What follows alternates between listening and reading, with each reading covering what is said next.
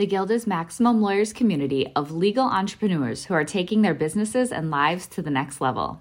As a Guild member, you'll build relationships, be held accountable, and learn strategies specifically designed to get you unstuck and accelerate your plan for growth.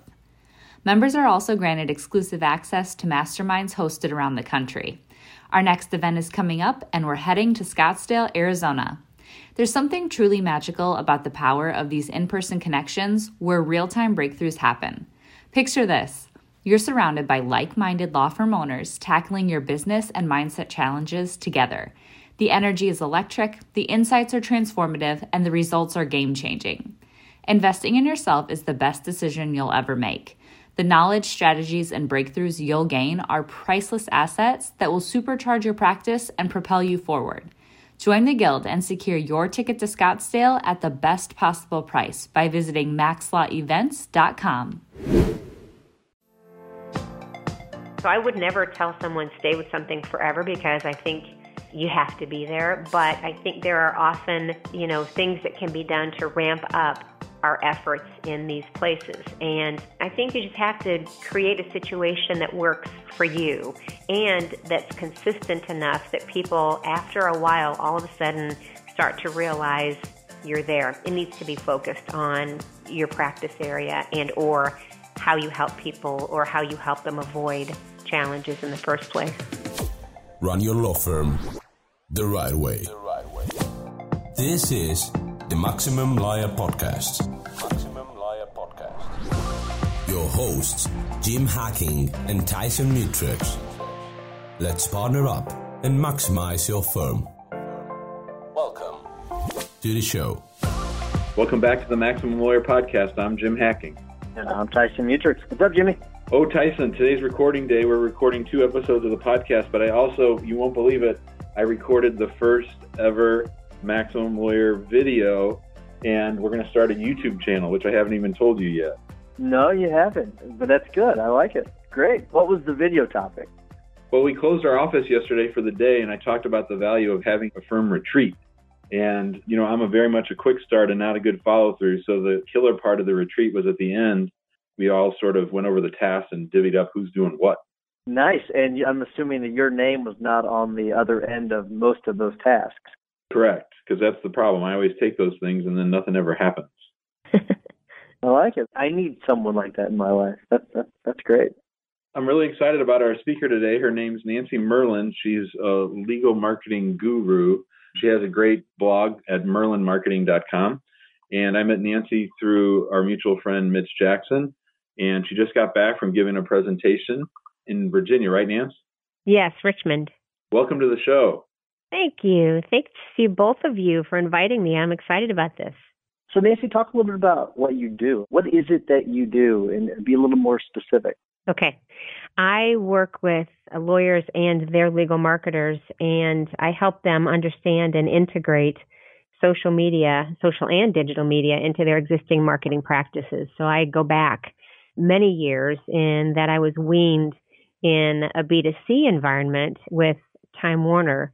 And so grew up in a very heavily promotional environment and then went into legal marketing in 97 and worked at a fairly decent sized law firm, which was then called Baker & Daniels, now Faegre Baker Daniels, and as their director of marketing. And I've been around when there was just, what we now refer to as traditional marketing, and was fortunate enough to be right in the middle of sort of the creation and, the invention, if you'll call it, of social and digital media, and loved it immediately and jumped in and immersed myself. So I now have the benefit and I have the pleasure of being able to help firms and lawyers integrate social and digital into their traditional marketing practices, or not if they're not doing any traditional marketing practices. I just happen to I'm a marketing strategist overall and can help a firm with their entire marketing strategy, but I have the added pleasure of understanding social and digital to at a pretty deep level. So I'm able to help a lot of firms in that respect. Nancy, that's great. So let me ask you this. I always love to hear about old school marketing techniques. I want you to think back before the internet. what kind of messaging or tasks or projects or topics what was sort of hot back in the day, and what were your clients sort of focused on? Well, since we didn't have social and digital, it was very much it still is relationship based, of course. It's just the tools and the platforms are different, but it was much more, it was a slower process, I think, in that lawyers only have so much time on their hands to meet with the people they want to do business with face to face. And you can only shake hands with so many people in a day's time or a year's time. So, it was very much relationship based. So that means, getting out and pressing the flesh, if you will, and seeing as many people, meeting with them, meeting with referral sources, meeting with, other influencers. What was always really big was getting stories placed in local and national trade publications and the dependence on others telling our stories for us, which is so different from what we have today, thank heavens. And, we spent a lot of time, the people that we had responsible for community affairs spent a lot of time in media relations, trying to get our attorneys quoted in stories that were being told. And, the big frustration was always they didn't care to really necessarily give the firm or the lawyer any, publicity or promotion. As they told us, that's not our job. It's our job to tell the story. So, it was things like that, getting out and actually meeting people face to face or talking to them. And again, media relations, getting stories placed was really big. We also had, I don't know, I can't even remember the number, maybe 18 or so paper newsletters, one for each practice area. And the interesting thing about that is, and we used to have discussions about how those should be sent, well, we need to put it in a nice envelope and we need to do a mail merge. And I said, no envelopes, because if this thing goes straight in the mail, I want people to at least have seen the big, the huge headline on it on the outside that says what the practice area is, so that on its way to the trash can, if unfortunately it ends up there, they at least have a reminder that we do real estate law or whatever it might be, estate planning or insurance defense, so that they would then remember the firm when they might need us. So just very, tools that aren't necessarily bad today or wrong. It's just that we have so many tools that can amplify what we do. And I think and when I say we, I just mean lawyers, legal marketers, and consultants like me, we have so many more tools that can complement and speed up and take control of our messaging, which is really nice. We don't have to wait on reporters anymore to tell our story. We get to tell our stories ourselves. Nancy, so whenever it comes to telling your story, social media was a real disruptor. I think it really changed marketing in general, especially legal marketing. Is there something else coming? Is there another, disruptor in the market that you see in the next 10, 20, 30 years that you've maybe identified? Or is social media going to be it for the foreseeable future? I don't think it'll be it. I think we're broadening. I'm broadening that term. Usually when I say social media now, I say social and digital. There was a time when I just said social media because that was it. That was the big thing. And the tools, we began to be confronted with more tools. And, when you talk about audio and video, those aren't necessarily social media, or email. Those aren't social, but those are, those can fall into the digital category. And I think digital media will be really important for a long time to come. And we'll just see the tools and the ways to measure things and the ways to automate, the ways to communicate. I think we will continue to see the sophistication of all of these tools increase. I think voice needs to be paid attention to. Voice and video definitely are on my horizon, and I talk to firms and my clients a lot about voice and video. I think they are both extremely important plays. Jim mentioned the presentation I made last week in Richmond on content. Well, I spent some time toward the end. This is, a component of content marketing, but I said, we have to spend some time, just a little bit of time talking about voice today, because it's changing a lot. It's changing the way our websites have to be structured, because people, instead of, everybody's complaining because everybody's heads are down in their devices. And what's interesting is that heads are not necessarily always down anymore. They're up and we're talking into our devices. And we're having conversations with them. And instead of, short tail searches, if you and I type into one of our browsers, legal marketing consultant, somebody might have just typed a short tail search like that in before. And now what they're doing is they're either holding up their phone or their Alexa device or whatever, the Google Home, whatever it might be. And they're speaking longer form.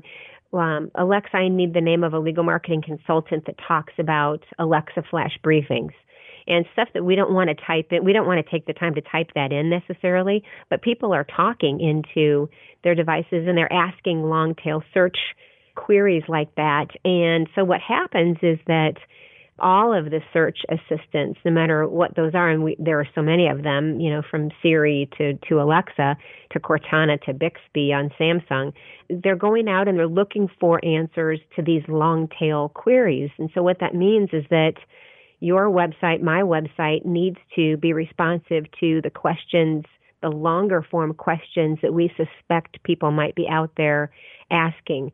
And we need to make sure that those questions are present on our website, and then brief answers, because that's what could be delivered to those people who are talking into these devices, asking questions. So voice has two implications. It has that implication for our websites, and then the other is, we've talked about so much, and that's Alexa flash briefings. Or not just Alexa flash briefings.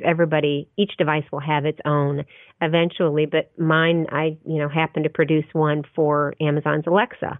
And I believe we will begin to see more content produced that will be discoverable and playable on these devices, because people are getting really spoiled. I'm getting really spoiled by not having to type anything and just speak and ask for content. So what I want my clients to be prepared for is content. And, this podcast is an example of voice marketing.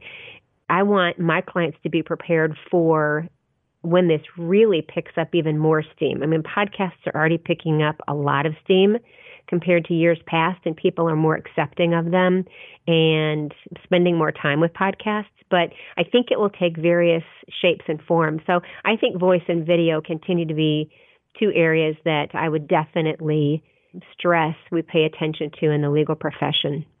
I love to hear that news about long tail search. I'm a big believer in long tail search. That's why I shoot these crazy videos, so that there's one about each and every question that people ask. I also think that, a lot of people poo-poo, short content on websites, and I get that. But I think that every time the algorithm switches, that deep content on sort of smaller details is really how people are finding us. It's not by typing in PI lawyer or immigration lawyer. That's not what they're doing. They just want their answer to their question. Exactly. And as much, we can either create content for Google, and that's important because Google's delivering our content to people. But we also, we always have to keep in mind that not everybody has the patience to make it through our long form content. So great, Google serves my, 3,000 word blog post on LinkedIn to people searching for somebody who helps lawyers with LinkedIn, but do you read it once you get to it? And, no. I mean, it is rare that somebody will spend time reading a dozen of those a day, because you just don't have time. They'll skim through it and maybe take the most important points. And so I think there is a lot of merit to producing short form content. I took my Alexa flash briefings and just repurposed them as podcasts recently, because I understand that, it's early days for Alexa flash briefings, and not a lot of lawyers and legal marketers are camping out on Amazon looking for Alexa flash briefings. And so I repurposed them, and they're all captioned, and so they're all sitting out on everybody's favorite podcast player. But as a podcast, they're really short. I mean, they're 4 to 8 minutes, and I'm okay with that, because I know I tend toward shorter content these days because I have a lot that I want to consume, and I don't think I'm that different. I was going to say odd, but you would have jumped in and said, yeah, you are odd. I don't think I'm that different from a lot of human beings, and that we're trying to get through content very quickly. Nancy, I want to talk a little bit more about just the voice search. I want to go back to that for a second because, I mean, everyone keeps talking about it, saying it's the next big thing. Something that I'm confused by is whenever I ask Alexa a question, Alexa usually responds with an answer, and it's in her voice. It's not in your voice, Nancy. It wouldn't be in my voice. Is it going to be if we were answering questions, let's say on Alexa, does it allow us to use our own voice in answering those questions? And then also, where's that voice search headed? And then how can attorneys get involved in that? And as I'm talking, Alexa just responded. I don't know if you could hear that, but because I keep using her name. So lots of questions in there, but maybe if you could address a couple of them. Well, that's a good question, and so much of it is, prognostication, and that's great because these are such early days, and it's the wild, wild west of voice, if you will. We used to say that about social media, and it wasn't that long ago, right? To this point, no, they won't deliver. Those devices will not deliver search results in our voices. I think what you've just stated is probably a really good guess of what we will see in the future. And why not? I think what's important to Google and the other search engines is some sort of parity and some sort of level playing field. So for them to use their own, the term assistant, Siri, Alexa, and the others, to use their own assistant's voice is probably pretty important right now because it's not necessarily changing anything or favoring anything or worrying that it's not delivering a good audio experience to people. So I think there's some quality control that's built into all of that, but I sure wouldn't be surprised at all. I mean, what I usually tell people is think of the wildest thing you can, the wildest technical development, and it's probably going to happen. And so I wouldn't be surprised at all, Tyson, if we see something like that happen at all, that our results will be delivered that way. And then the second part of your question was how should lawyers take advantage of that? I think getting into audio and preparing and producing content in an audio format, and it's really one of the easiest formats to dive into because the tools are really very simple, they're inexpensive, and we don't have to go on video, or lawyers don't have to go on video. And sometimes that's an easier entry point than video because it's really easy for me to pull my mic down on my arm here and just start recording. I open up Audacity, I can start recording, and then the hard part comes in having the time and the resources to, as you know, edit out the little parts that we don't want in it, and then I repurpose.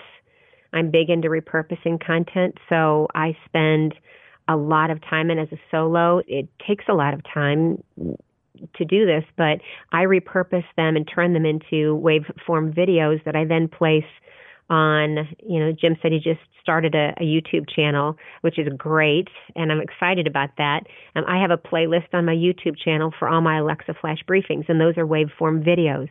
I place them on LinkedIn. I place them on my Facebook page. I put a 1-minute snippet of them on Instagram. So I think there are so many things we can do with our content. I can also, turn them into blog posts. There's so much we can do with our content. I think it's just getting started and making sure that it's focused and consistent on what it is we do for a living and what your practice areas are so that people have no question in their mind what it is you do and how you help people. It's tempting sometimes to produce content on topics that we feel passionately about. And I think that's good. And I think that's okay to pepper those in. But I always recommend to my clients, let's make sure we don't confuse our clients and potential clients about what we do.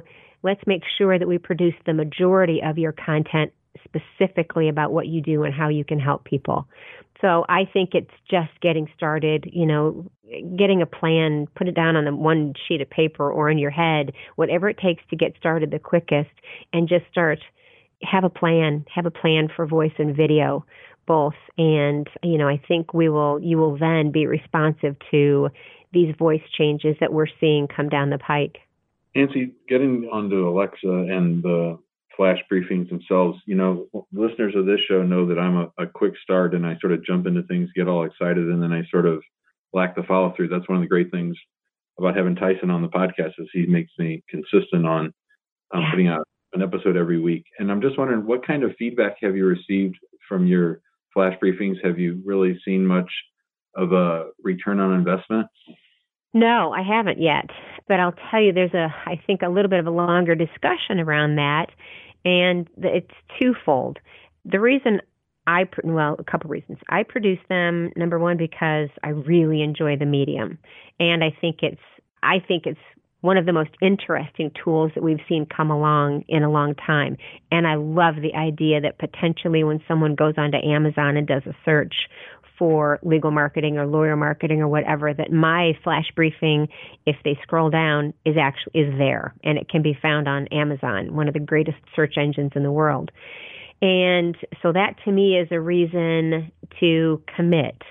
The other thing that I know is that, as I mentioned, these are early days, and my clients aren't necessarily just sitting around waiting for their next Alexa flash briefing. Some of them don't even know what that is, and that's okay. It's not that like they should. It's early, and which is why I just repurposed it as a podcast, because I can place that content in front of the people I want to hear it in other ways so that it is still consumed. But in the meantime, I'm learning and have learned a tool that I think is or could have some potential. So the return, I wouldn't necessarily say I'm anywhere near the return, based on the amount of time and resources I've put into it and everything that I do to repurpose it.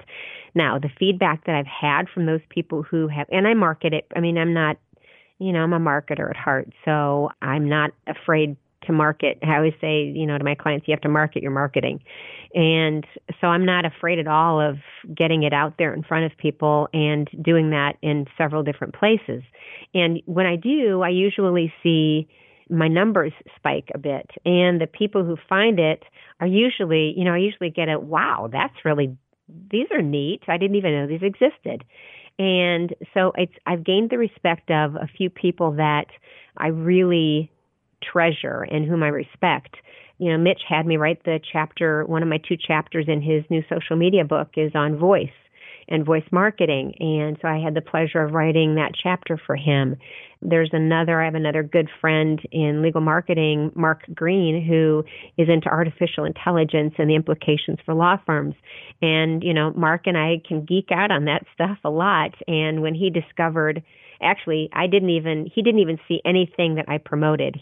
All of a sudden one day he posted in a large group of about 2,000 legal marketers on Facebook that he and I are both active in. And he said, so here I am today messing around with my Amazon Alexa, and I tripped upon Nancy Myrland's flash briefing. You guys have to see this.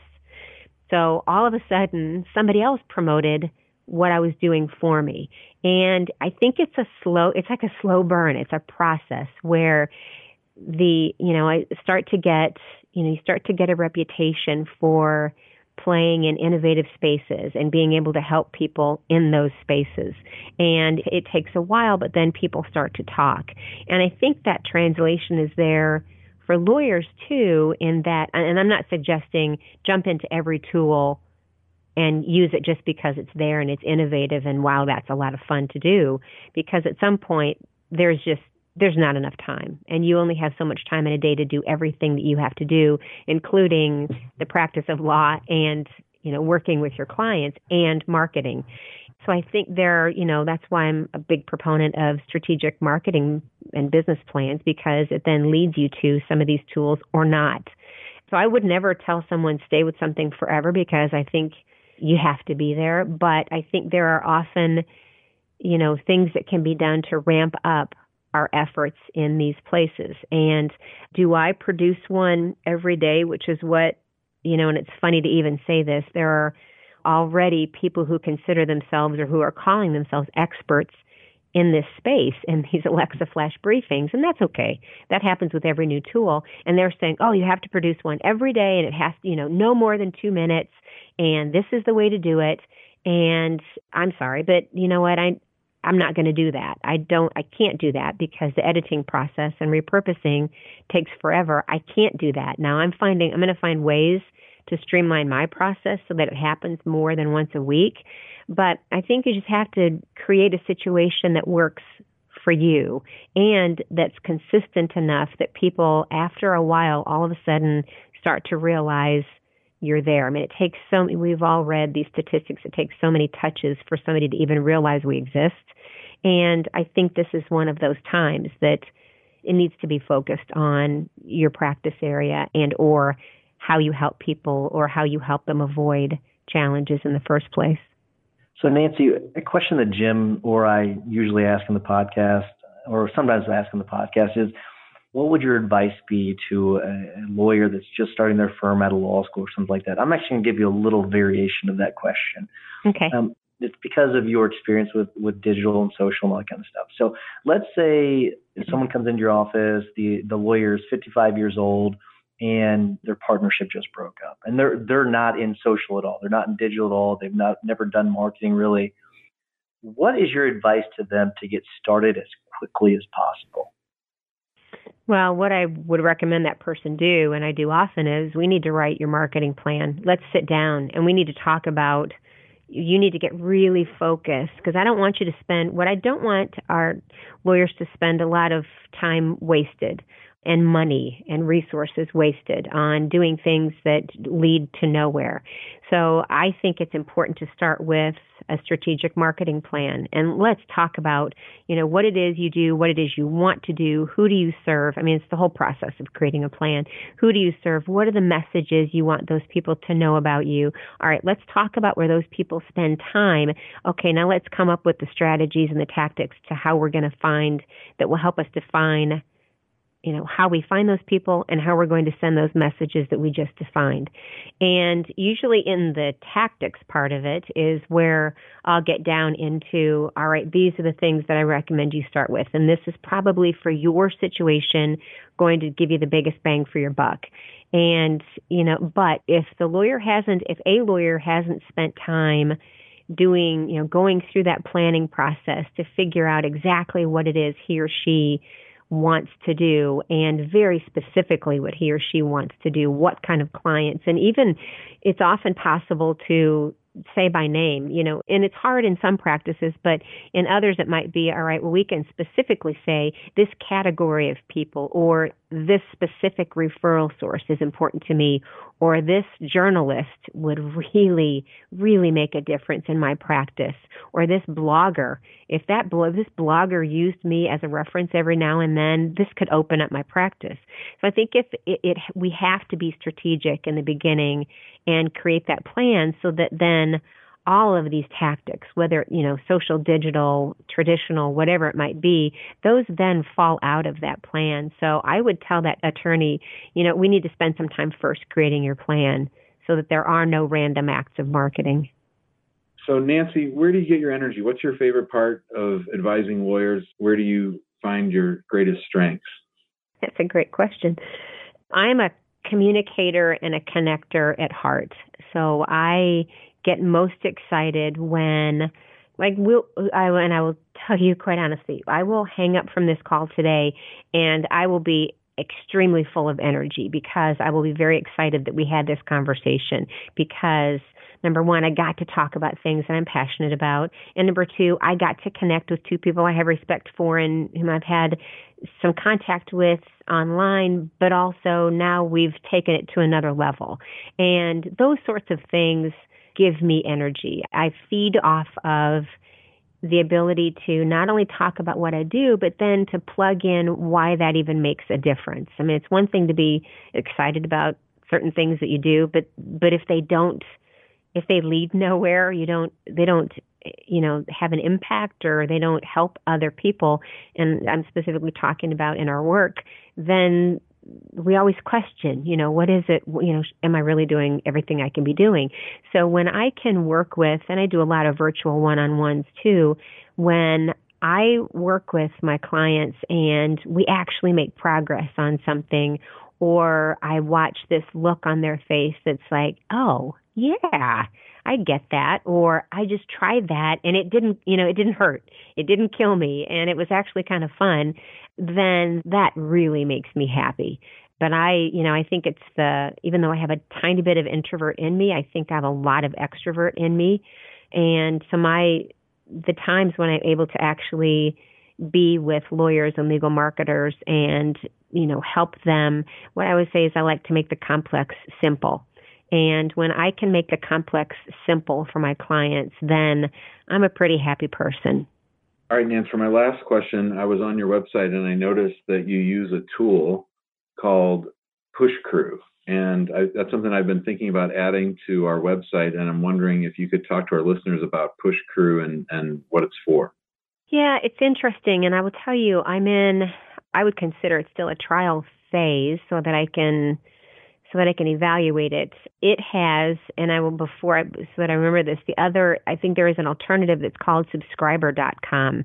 And when how smart were they to get that URL way back when? And I believe they both do the same thing. But Push Crew is an automatic, when somebody comes to my website, a little pop-up comes up and I don't remember the exact wording, but it's, it basically asks permission to send a push notification once new content is produced. So it's different than getting somebody onto an email list, which, that's over there on the side if they happen to notice it, to sign up for, blog posts. But this one is a small pop-up that comes up and it keeps their email address. And then after somebody puts in their email address, then a little thank you comes up after that. And Push Crew has a free version where you can get started, and I think it has up to so many subscribers, so many email addresses. And what happens then with every blog post that I create, or if I put a podcast episode in as a blog post, it would do the same, or a video. Then it would actually send a little pop-up notification to anybody who put their email address in, and it would let them know that I have new content. And again, I would say I'm in the testing phase of it. I've had it up for, I don't know, about 6 months or so. And I think I like it, but I'm also being very cautious because I don't like to inundate people with too much flashy stuff that pops up in their face. So, I think I will continue to use it. And I definitely, I think it's worth a try to see what happens and if people are responsive to it. But I know from personal experience, and this is why I started to use it, I was confronted by that on some websites of some people I respect. And I've signed up, there are maybe about 5 people who have those on their website whose content I love. And I get a little push notification that just gently comes up on the side of my monitor and lets me know when they've produced a new blog post. And very often I then click on that and it takes me right to that blog post. So, I definitely think it has merit. And it's more of a gentle, it's not an in-your-face pop-up. I would say it's more of a softer pop-up. I love it. Nancy, I think Jim and I could probably pick your brain all day, but unfortunately we can't do that. So I am going to wrap things up. So before I do, I want to remind everyone to go to the Facebook group, get involved there. There's lots of people interacting every single day, asking lots of questions, giving their advice, giving tips like Nancy just gave. So make sure you get involved there. Also, if you don't mind, give us a 5-star review on iTunes so you can find us and so you can spread the word, or wherever else you get your podcast. Jimmy, what's your hack of the week?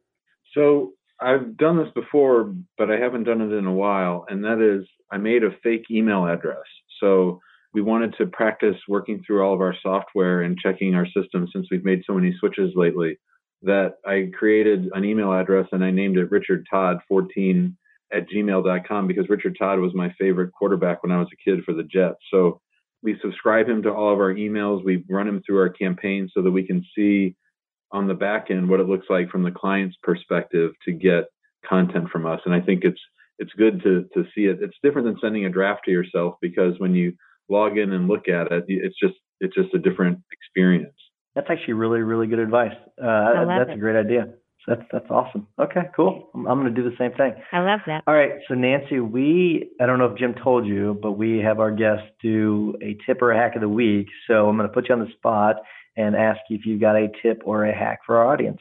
I sure do. Yeah, I've been listening, so I was forewarned, and I started thinking to myself, oh my gosh, I could go into way too many of them.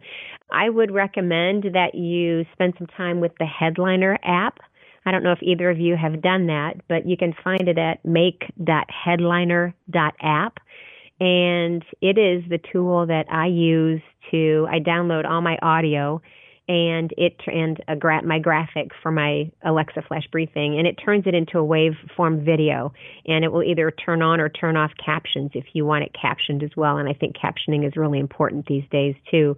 You'll have to edit it and clean it up a little bit, the captioning, because they don't get everything right, but it's machines, so we can't expect them to do everything perfectly. But I would definitely spend some time with Headliner. That's a really good one. Fantastic. Well, Jimmy and I are going to check that out. It's a really good one. Yeah, let me know if you need any help. Oh, I probably will. I'll reach out to you. Yeah. All right. So my tip of the week comes from Jim Hart, a buddy of mine, and it was seconded by Jay Ruane, and it's for iPhone users. It's the Siri Shortcuts app. So Ryan McKean has been talking about creating all these dang shortcuts for months now, and I'm trying to figure out how he's doing it. He must be using the Siri Shortcuts app. So you can create simple push notifications via text message. You can create as many Siri shortcuts as you want. It's really freaking awesome.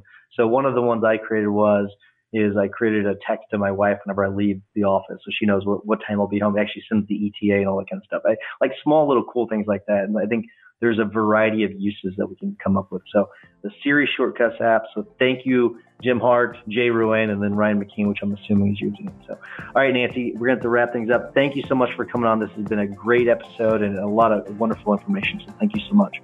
Oh, thanks to both of you. Thanks, Jim. Thanks, Tyson. Have a good week. Take care. Bye.